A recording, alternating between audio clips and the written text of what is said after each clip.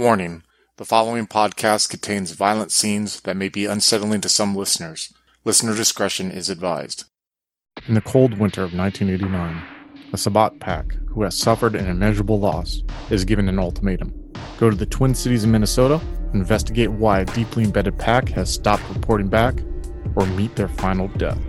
This is Vampire the Masquerade, Twin Cities by Night, Sorrow, a tale of loss and regret that follows the Sabbat pack known as the Nothing.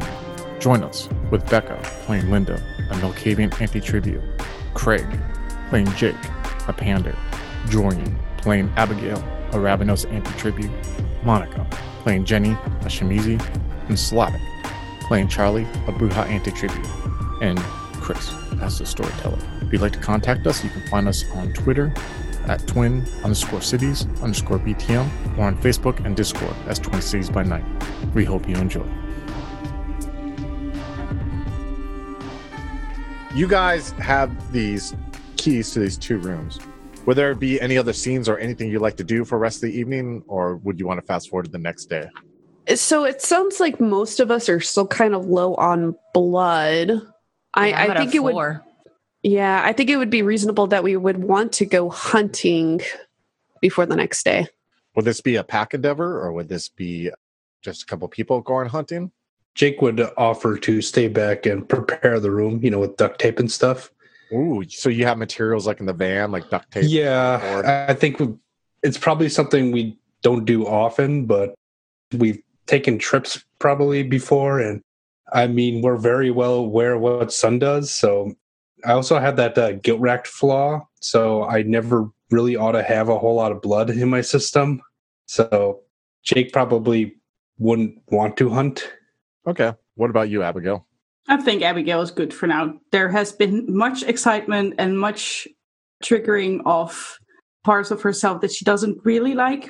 So she'll stay back and help Jake. Okay, let's talk about this. What is your plan to hunt? Let's have a scene between Linda and Jenny about how they want to hunt, where they're going to hunt. What is their plan? I would think that given the time of night, a lot of people would just be in their rooms. So we don't want to go anywhere within the motel where a lot of them would congregate. We'd probably hang around the parking lot, seeing if people are riding in late at night to get a room. And in my opinion, those would be the ones we'd go for. There's also outside of, you see that there's like this little diner that's kind of like next to this hotel, like a hole in the wall, smaller, not a chain, but like a Denny's kind of diner that there's people in.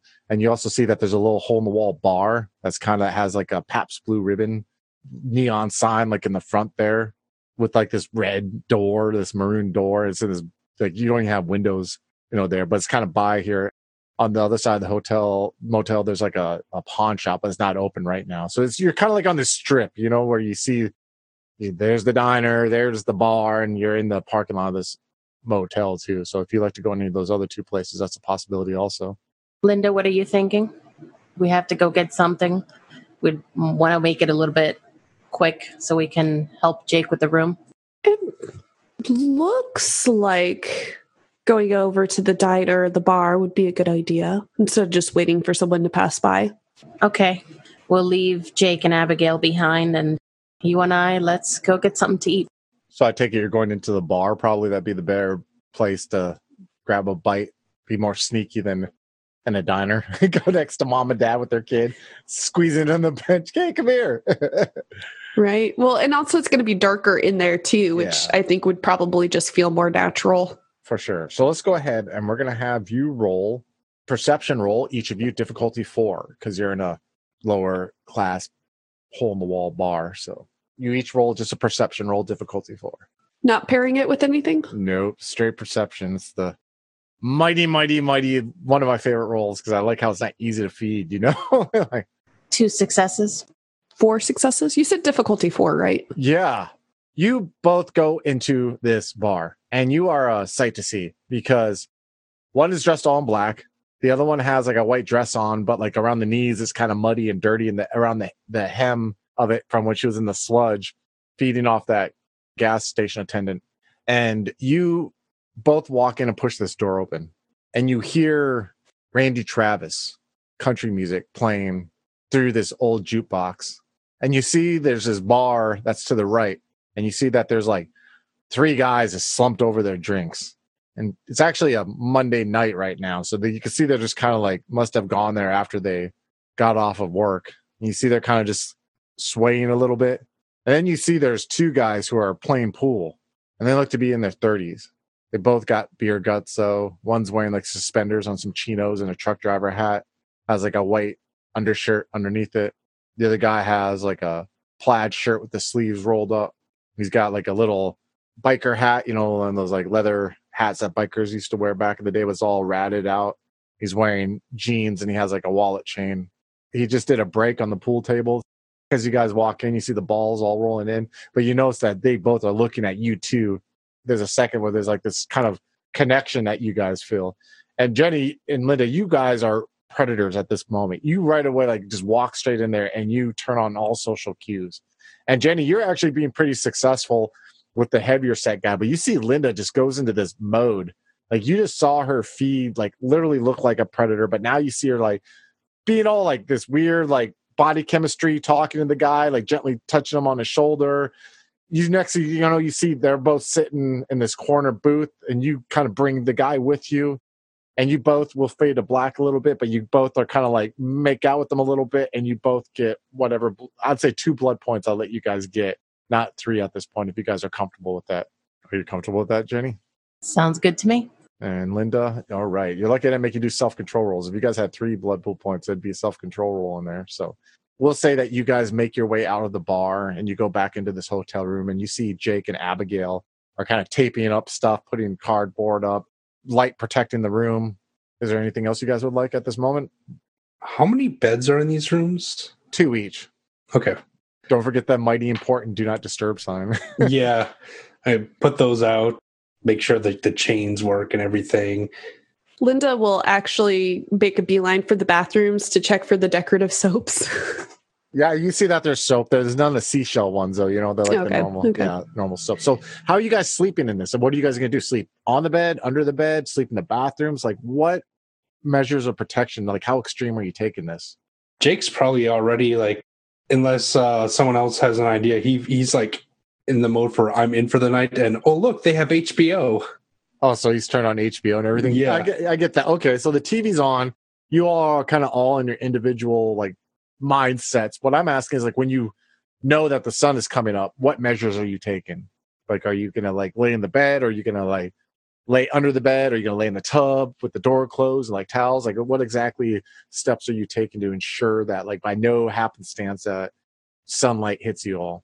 Well, motels and hotels usually have that thicker cover over the beds. Yeah. So Abigail will claim one of the beds, go under the normal cover, and then go completely under that extra. Oh, nice. Protection cover as well. Yeah. So you got the sheet, the blanket, and the comforter. Yeah. Yes. Just this mound over it. I don't think Jake takes his on life as seriously as that. I don't see any light coming in from the street. I'll even sleep on the bed closest to the window sort of thing. He's not too worried about such things. We lock the door. That's going to, and put the chain up. That's going to keep most things up. And we said, do not disturb. I think that's kind of reflective of the outlook that you both have. One is all about embracing this life, having like this lifestyle. And then another's kind of suicidal in a weird way, like it has this weird, like, I don't care what happens to me lifestyle. And I think that's a perfect reflection of it right there. What about you, Linda and Jenny? Linda would probably do the same thing as Abigail, just kind of getting under the bed covers, that sort of thing. Jenny would, feeling some sort of obligation, so sort of a duty towards Jake, she'd be in the same bed as him, which of course the second they entered the motel, she would have made a beeline to be in the same bed as Jake. But when she feels things winding down and the sun's coming up, she sees Jake being kind of careless. So she'll get in the bed, under the covers, under the duvet, and then she'll kind of just sigh and force the duvet over Jake's head. So let me ask this, and I don't mean to like make anyone comfortable. Is this like a romantic relationship between the two, or does Jenny just seeing this as that way and is Jake reciprocating it, or is it more just like a deep bond that you guys have, like a a family bond, or is it maybe it's not known yet? It hasn't even been defined at this stage. It's still just like this weird drawing that you two have to each other. I mean, I don't think we really discussed it yet, but I mentioned earlier, like, you described it in more as you are incredibly in love with multiple people at the same time, and he might feel like a romantic attachment to her, especially in the fact with Jenny, like, almost feels like not a replacement wife, that's the wrong word, but it has like the same, like, a second chance. Yeah. To make things has the right. same vibe, yeah. Yeah, to make things right. I mean, like that's a that you messed it up once, and you see someone who had a second chance, like your wife. So it's almost like a chance to do it over again, I guess. Right. I'm not sure if we ever done anything like physical besides that, but maybe it's even purer than that. I mean, if it is, it is. If it's not, it's not. Maybe it's beyond that. It's more of a soul thing. Like you have I don't want to put a label on it. I'm not trying to like a clear defined label, but I'm saying like I just think that's a real powerful scene. Seeing that Jenny was like went to lay by you and instinctually like watched out for your best interests. Maybe it's even like beyond like any kind of definition, because you guys are beyond the mortal coil at this point. So yeah, we'll see where it goes. So like we did the Vaulderie like basically with Paya, and that's incredibly intimate as well. So it was a group thing. Yeah, it was very much like a group dynamic, because that's the thing about vampire. And like, I'm not trying to make anyone uncomfortable or maybe like force to answer questions about that type of stuff. But vampires is very much a game, or very much like vampires period are very much, not only are they physical leeches, they're emotional leeches, and they're emotionally inclined characters, because they use emotions to get what they want. They manipulate things to get what they want. They're almost like a drug addict. They're addicted to Vitae, and they also, well, like a lot of drug addicts in the real world they have a lot of issues that come along with it, about being abusive to people, taking advantage of people, do anything to feed that hunger. And God forbid you have two junkies who have similar goals, who are connected. You see at what lengths that those two people will go together to get their fix and to survive the condition that they're in. There's a very disturbing HBO documentary, I can't remember the name of it, about heroin addicts, and it came out like in 2001 or 2002. And there's this couple, they're clean now, they're still together actually, but they were homeless heroin addicts during this documentary. And this documentary was by far one of the most disturbing documentaries I've ever seen, because it literally cut nothing out. You saw all the horrible things that go on with being an addict, and what addicts, both of them, men and women, will do to get money for their fix. And that's how I kind of view this, almost like a drugstore cowboy kind of thing, like people who are in desperate situations trying to find any kind of connection to remember that. So that's why I was asking about that. I don't mean to, we can find out where it goes from there. So I think that you really hit it on the head when you just mentioned that. Jenny's used to living a life of codependency. With her husband, it was more of, not that it was an arranged marriage, but it was kind of like a business thing. The man takes care of the house. There wasn't much love involved. And she sort of lived that loveless marriage and the obligation of having kids, but she was still monetarily dependent on her husband. Now she sees Jake, who had the reverse life that she had, and she sees that he's a very caring, very, very deep sort of personality, and someone that she can openly care for without being rejected. So she sort of clings to that, as well as just the rest of the pack. Like, she sees Abigail as a daughter, and Linda, like a close friend. Like, yeah, kind of like the crazy aunt. And she's so deeply touched by all of them. But with Jake, she has that extra level of connection, of that love that she didn't have, that partnership that she didn't have. And at the same time, the fact that he requires a little bit extra care due to his overall outlook just really makes her cling to him. Yeah, and plus he's remorseful for what he did to his wife before his embrace, and obviously what he did to afterwards. And so like when he said that, he tells you, oh, you're beautiful the way you are. Like, he's genuine when he says that. I look at it like he's genuine. I look at it like he's trying to make amends for bad decisions, what he feels are bad decisions with his previous wife, and he looks at you as like a clean slate to somehow make things right, which is really, I think, awesome. But like, and then you add the Vaulderie on top of that, and then you fucking add like Sabbat Pack on top of that, and it's just like this weird emotional state for these two vampires. And I fucking love it, because you really don't you don't see it. There's no like sexy blood rain dancing in leather. It's just this a very wholesome, like natural, soulful connection, I feel. All you don't feel when you fall asleep. All you are just stop being, and then you start being again when your eyes open up and you feel these layers of blankets underneath you. You see the darkness. You don't see any light. Soon you all start pushing these covers down. Go ahead. Scene's on you guys. I think Jake will kind of roll over and give Jenny a kiss and say, "Good morning, sunshine."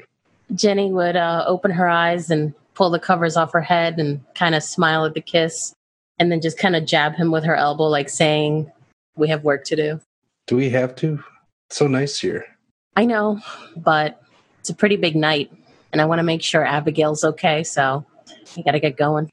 Sure, why don't you go check on the kids, son? I'll wash up. You're going to get vicissituted by Shimmy. He's like, I've already dealt with that shit once. From the room next door, it's very clear that Abigail is already awake.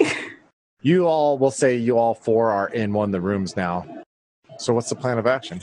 Jenny's feeling very nervous right now. She's got it in her head that this is a pretty big step for the pack to take. So she's enjoying this moment of silence with everybody else around her. But at some point she feels that something has to be said. So she's going to look at Linda and say, "Are you ready for tonight?" And Linda had a bit of that far off look. But then as soon as Jenny addressed her, she snaps into focus and, yes, this will be a big step for us. There's many things that we'll be uncovering, I imagine. Right. Jenny's going to kind of nod at Linda. She just wanted to make sure that she was in the right headspace. And then she's going to look at Abigail and hug her with one arm, because, that's her little girl, and say, "Are you feeling up to this?" Yes, definitely. We can do this. And she's not even going to ask Jake because she knows he's going to kind of be a downer. So she's going to say, "All right, let's go. I'll drive. Jake, take everything down from the windows. Meet us in the van." Okay. And basically Jake will take the duct tape and carefully roll it so he could possibly use it again and just shove it into a little bag and make the room look normal. And then it's nighttime, so he'll put out the "Yes, clean the sheets, service, please" sign on the "Do not disturb" thing. So they service the room, because why wouldn't you want your room serviced?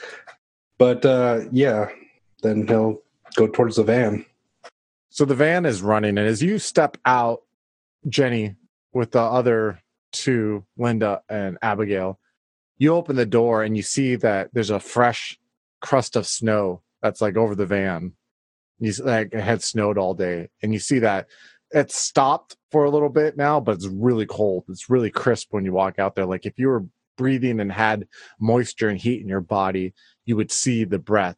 But it's almost like a slap of reality as you three walk out there and you realize that there's no plume of breath coming out of your mouth and nose. Oh, by the way, everyone blow a blood pool point.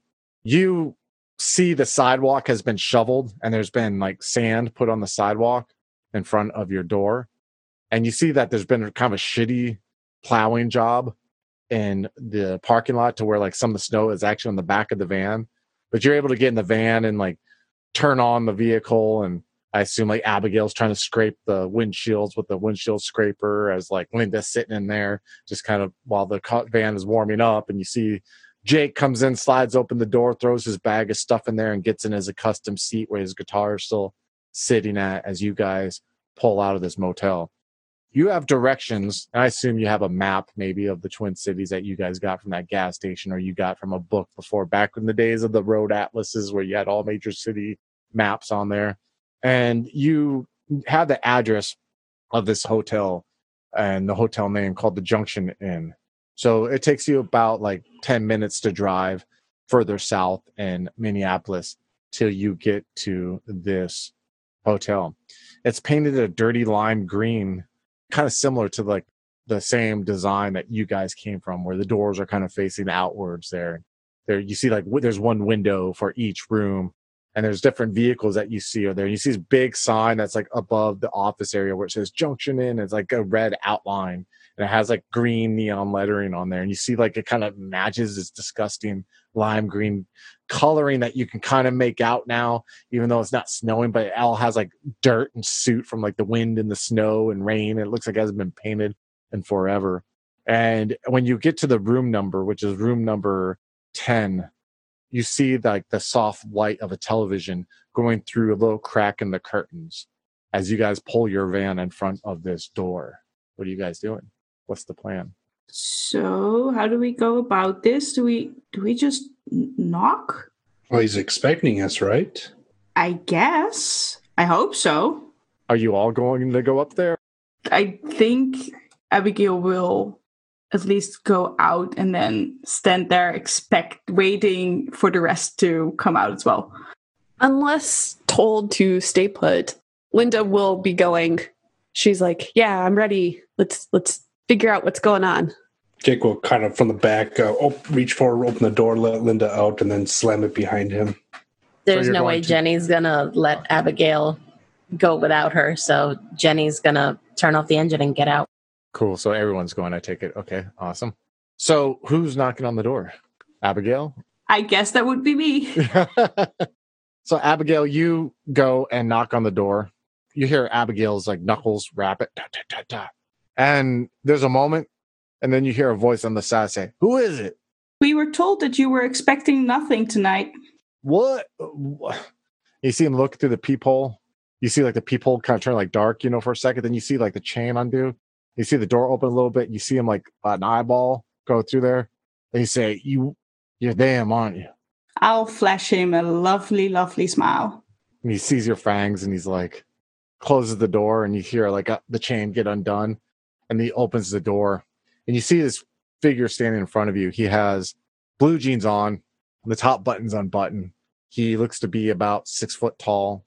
He doesn't look overweight, but he looks like he's bordering that like fit and unfit line very closely. Like you see that there's like some muscle, but you see there's like a layer of fat like around his stomach. He has his shirt off. You see he has like dark chest hair, like all like going up from his stomach all the way up to his chest. He has long, greasy black hair, and he's kind of balding a little bit on top, like it's thinning out. And he has like this black beard. You notice one of his eyes looks like it's got a bunch of scar tissue on there. As you look closer, you see along his neck and his chest, there looks to be like scar tissue. Like some of his chest hair is missing off of his right pectoral. And when you walk in there, you see that he looks at you and he's like, "Come on in." You hear the southern accent from him as he motions his arm for you all to come in the room. And Abigail will step into the room. I take it everyone's stepping into the room? All right, awesome. You see inside this room, there's a single bed. It looks like it hasn't been made in forever. You see the sheets thrown about. You see like the bed covers thrown about. See all across the room, there's beer bottles and Jack Daniel bottles. There's over full cups of cigarette butts and like liquid in there. That looks like you just poured in there to make like a makeshift ashtray in those cheap motel plastic cups. Looks like on one of the tables there's like a mirror that was taken down that should be on the dresser that's on a circular table, and you see like it looks like there was like cocaine that was on there, like rails of cocaine that was done. There's a mason jar that's on top of the TV, and there's like a clear liquid in it, and you see that there's a single eyeball that is in that mason jar. I'll need you all to give me perception alertness roll, please. Difficulty 6. Yes, Would insightful be appropriate? Sure. For perception. Okay. Yes, so is that I roll another die, or if you roll because I got 10, a 10? If you for every 10 you roll, you can re-roll it. Sometimes you can do like if it's 3 10s in a row, you can just keep re-rolling them, it's pretty awesome. So let me know. I think I botched.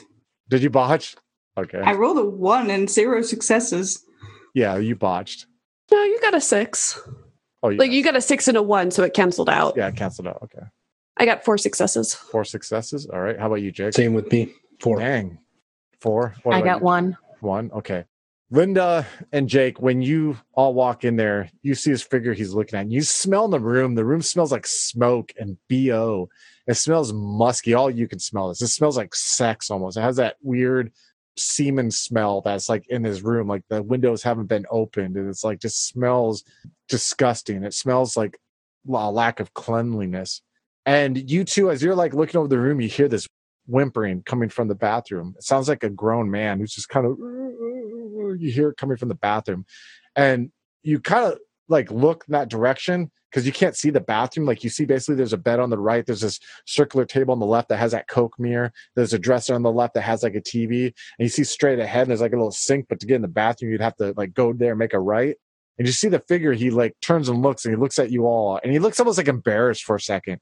Hold on one second. You see him like turn around and he walks around to go into the bathroom where you guys can't quite see. And you just hear, shut the fuck up, motherfucker. Shut the fuck up. I'm going to fuck you, motherfucker. Shut the fuck up. And you just hear a smack, like a moaning from a guy in the room. And then you hear the figure turn around and he walks out there and you hear the door close, the bathroom door close behind him. And he is walking towards you all. And he's like, sorry about that. And then there's a moment where he's like looking at you all. Then he stops and you see him look at you, Jenny. And you see his eyes open up for a second, like in reverence. He's like he's surprised for a second. And he looks at you and he's like, you have the blood. You have the blood, aren't you? You see him like for a second, he stops and he gets on his knees in front of you. Like he just drops, like plops on his knees in front of you, Jenny.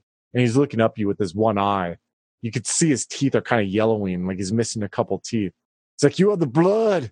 I can feel it running through your veins like it runs through mine.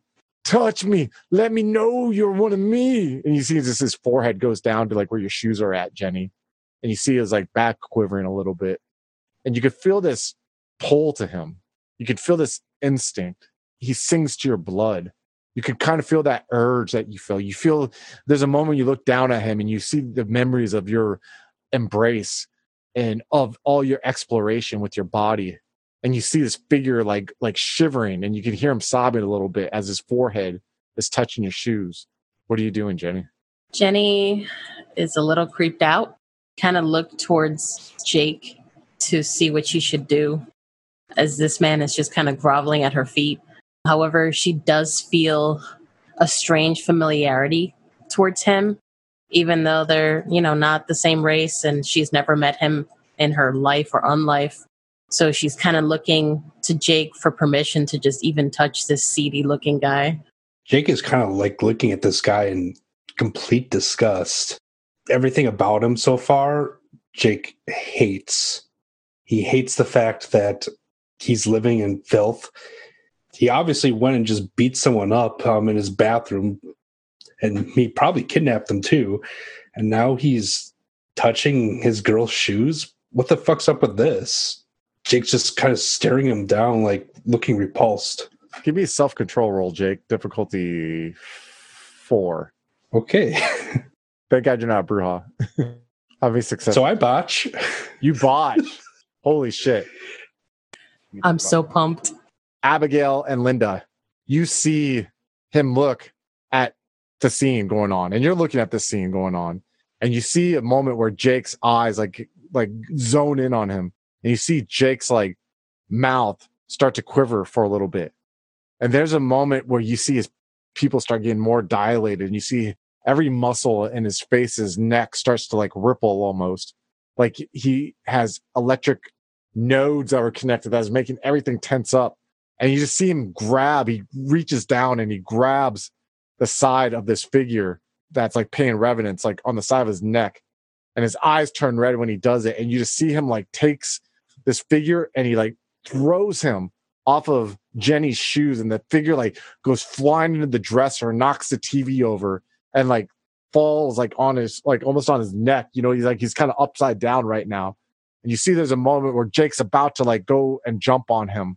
Would any of you like to do anything before this? All right, go ahead. What are you going to do, Abigail? Can I very instinctively use my chemistry to obscure this man from view and just shout, Jake, no? Yeah, I like that. Like make sure like the dresser's there and the TV's there and that there's nothing there. Yeah, you have to spend a point of willpower. Okay, I can do that. Yes. Okay. So, Jake, I'm going to give you an option here. You don't see him anymore. The beast doesn't see him, which means one of two things are going to have to happen. One, you can spend a willpower point, but you have to leave the vicinity of the area. You'll be confused. Or two, the beast is going to rear its head at his pack. What are you going to do? I think Jake is going to be spending a willpower point and just leaving the room. Okay. What happens is basically Jake throws. You guys see this, Linda and Jenny. He just like throws this figure. The figure hits, crunch. You hear like crunching of the of the TV falling over. You see the dresser like rattles. You see his figure slides like onto his shoulder and neck upside down. And he's just sitting there looking up in fear.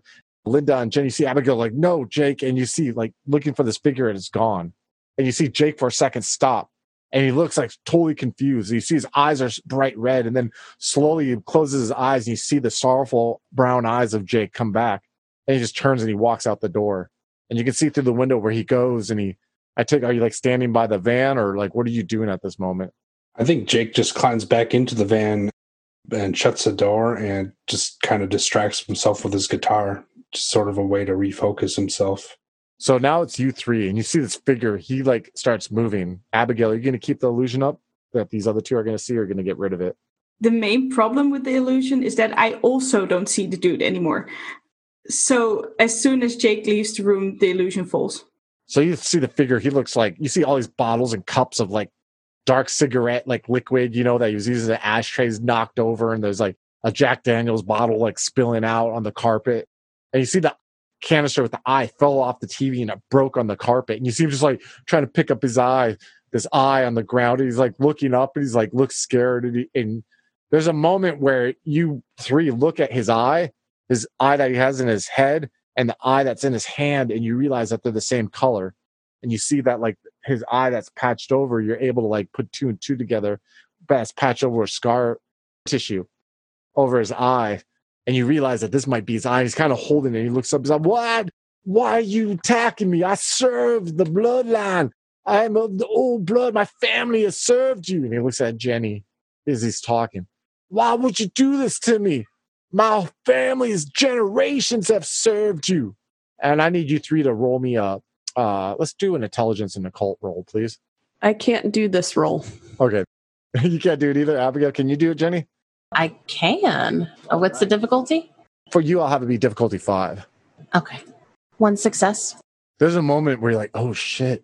And you remember in your just throughout the last couple of years, and the term that Singras used with this guy as a revenant, like, he is probably of one of those families that have served your clan for like untold centuries.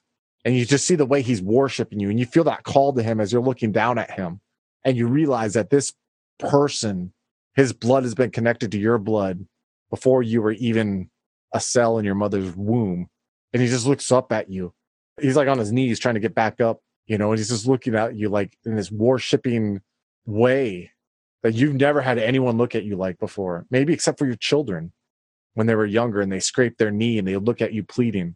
And he's like, I'm so sorry if I did something. I served the family. I serve the blood. Jenny's going to look down at him and just reach very gently with her hands because she doesn't know how much damage Jake could have done. So she very gently reaches down with her open palms and says, it's all right, brother. Please stand.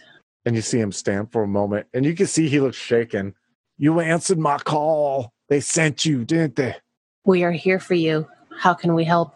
You see him like sit down on the bed and he like goes to his like little mini fridge and he opens it. You see him take out a bottle. Are you guys still standing? I assume you're standing looking down at this guy. He's like this pathetic figure and he just like cracks the bottle open, the top with like his hand. You just see that, which is weird. Like he just bends the cap without even having to use a bottle opener. And he takes a swig of the beer and he sets it down on the end table. And he's like, my goddess is dead. She's no longer of this world. I served her. I came here with her. The goddess of veneration, they call her. For I'm her descendant. My brother and I are great-great-great-grandchild. She was brought over, like you, into the blood. She served with others like her. Not like us, but like them. And he motions to Linda and Abigail. Different, but the same. I've been here for 10 years with her. 10 years I've been serving her. Here. They say I got her eyes. That's why I took out mine. Because I want to be able to look and still remember her. Until that man threw me. And he looks out at the window as he's cupping this, like, his eyeball in one hand and has the beer in the other. She's part of a pack. Those types out deep in the blood together. Like you three and him. And she, like, nods outside of the van. I served her, but she didn't speak, you see. She was special. She didn't have to speak. She didn't have to move. She spoke to me in my soul. We didn't have to use words. I could hear in my head. What I did was I'd go out there and I'd sell her. See, people thought they were taking advantage of her, but in reality, she was taking advantage of them. But she's gone. One night they came and they shot me and my brother and they killed him. I barely survived. And they took her. And I felt her for a little bit. I could still feel her, in my soul, in my blood. And then she stopped being. And that's the day I took this out of my head. So I could always remember her. Because they said my eyes looked like hers. They said I had her eyes. He's just like looking at you, like waiting for you to say something, Jenny. Jenny's looking at him and looking at Linda, wondering if he's kind of as special as Linda. So she gently nods at him as he tells his tale. And when she sees him calming down a little, she'll say, I'm sorry for what my packmate did to you. We're new in the city. We don't know you. We don't have that confidence in you. So in the future, please just try not to touch me. I want to know how we can help you. We've come a long, long way, all four of us, to be of assistance. Please let us help. Well, the goddess, she spoke to me in my dreams sometimes before she went away. And she told me if anything ever should happen to her, I should call that number that I did. And I did that. I called that number. The only thing I could tell you is I know she worked with others, but they weren't as important to her as I am to her, or was to her. I know once in a while, she would tell me in my dreams to come and get her, and I would come at night, and I would lift her up out of that bed I had her in, and I would put her into my truck, and I would drive her to this office building, this strip mall type, and she would just have me lay her down on the sidewalk in front of the doors. And she would tell me in my soul to leave her. And every time I drove away, I'd leave her on that sidewalk. And then she would tell me later in a few days in my dreams to come get her. And she would be on that sidewalk again and I would lift her up. But I knew when I would drop her off there and lay her on that ground and she would stare up at the stars, that there were others like her there that she was going to speak to. That's all I can tell you. All I know now is I'm going back to Georgia. I'm going to catch a bus ticket when this snow stops. I'm over this place. I did my part for the family. Can you give us a location of that office building? Yeah, I can do that. And you see him like go and he pulls out a drawer and you see that there's like a fold up map and he kind of folds it on top of this mirror that has like the traces of cocaine on it. And he folds it out. You see he motions and he circles this location that looks like it could be like maybe like 10, 15 miles away from you. That's where you find them. That's where that office was at. Thank you. Jenny will take the map, hand it to Abigail since she's her co-pilot, and then look at the man and say, and I take it this isn't where you've spent your time with your goddess? Where were you two from? Where did you stay? She stayed in the trailer that I stayed in that. It's gone now. It's no more. I ain't been back there since the night they took her and they shot me and they killed my brother. Jenny's gonna nod at him slowly. She kind of feels bad for the loss of his eye that he was treasuring. So she's gonna say, would you like me to put that back for you? Please do.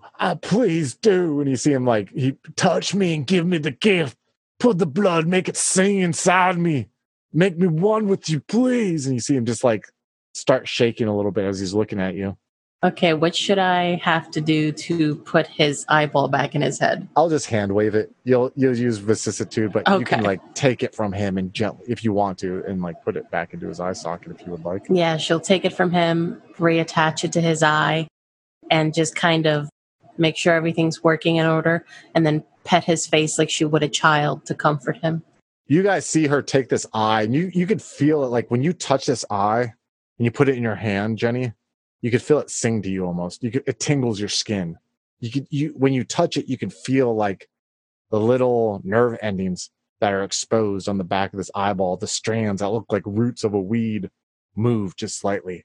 And you like bring it up to your face and you can see it looking at you almost, but it's not moving, but you can feel the cells within it electrify your fingertips.